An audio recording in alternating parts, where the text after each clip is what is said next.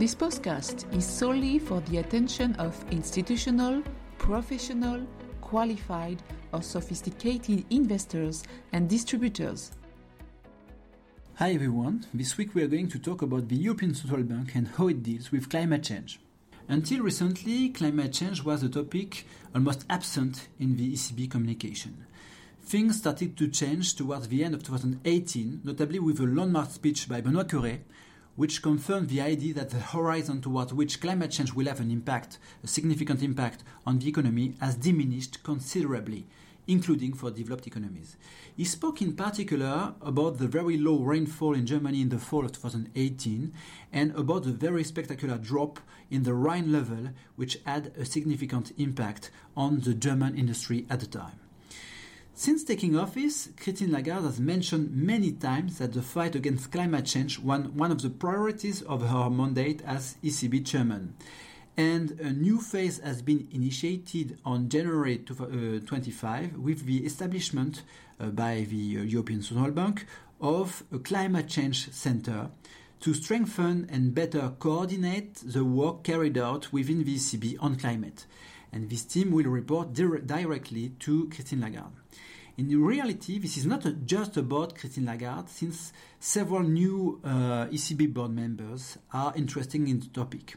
We had speeches on climate change from the Vice President Luis de Guindos, from Isabelle Schnabel, from Fabio Panetta, and from Frank Elderson, who arrived very recently and who was until a few weeks ago the president of the NGFS, the Network for the Greening of the Financial System. The vision that initially prevailed within the ECB Executive Board is that the fight against climate change was indeed part of the economic policies of the European Union, but in the same way as the policies in favor of employment, for instance. In other words, it was a secondary objective for the ECB, coming after the price mandate stability.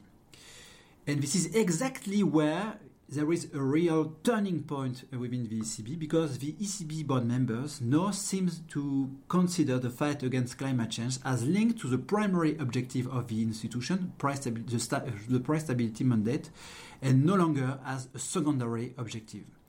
The underlying idea is that climate change would imply more volatility on production and on inflation, and then the green transition policies could also have an impact on growth and on inflation.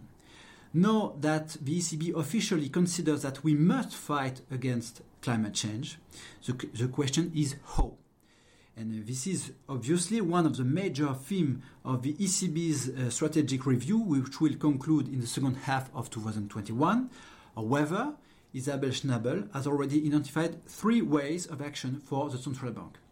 First, the involvement of the ECB in setting standards and promoting research for a better understanding of the implications of climate change for financial markets and for monetary policy. And the ECB already does well on this part. Second, ensure that the ECB acts as a responsible investor for the portfolio of securities not linked to monetary policy, for instance, for its own funds and for the pension funds of the institution staff, for instance.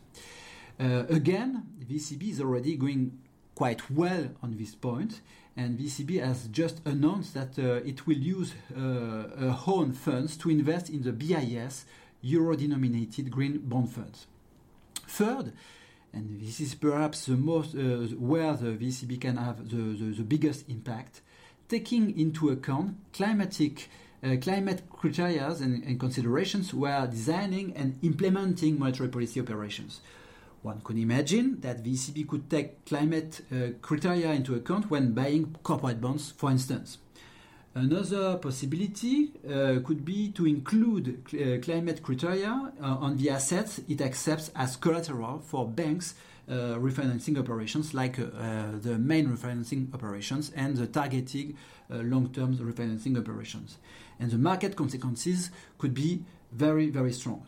So to sum up, it is more and more clear that the ECB is we are witnessing a kind of green shift from the ECB, and this could have a very powerful market impact. Thank you and talk to you next week. All comments and analyses reflect Cypria AM's view of market conditions and its evolution according to information known at the time. As a result of the simplified nature of the information contained in this document, that information is necessarily partial and incomplete.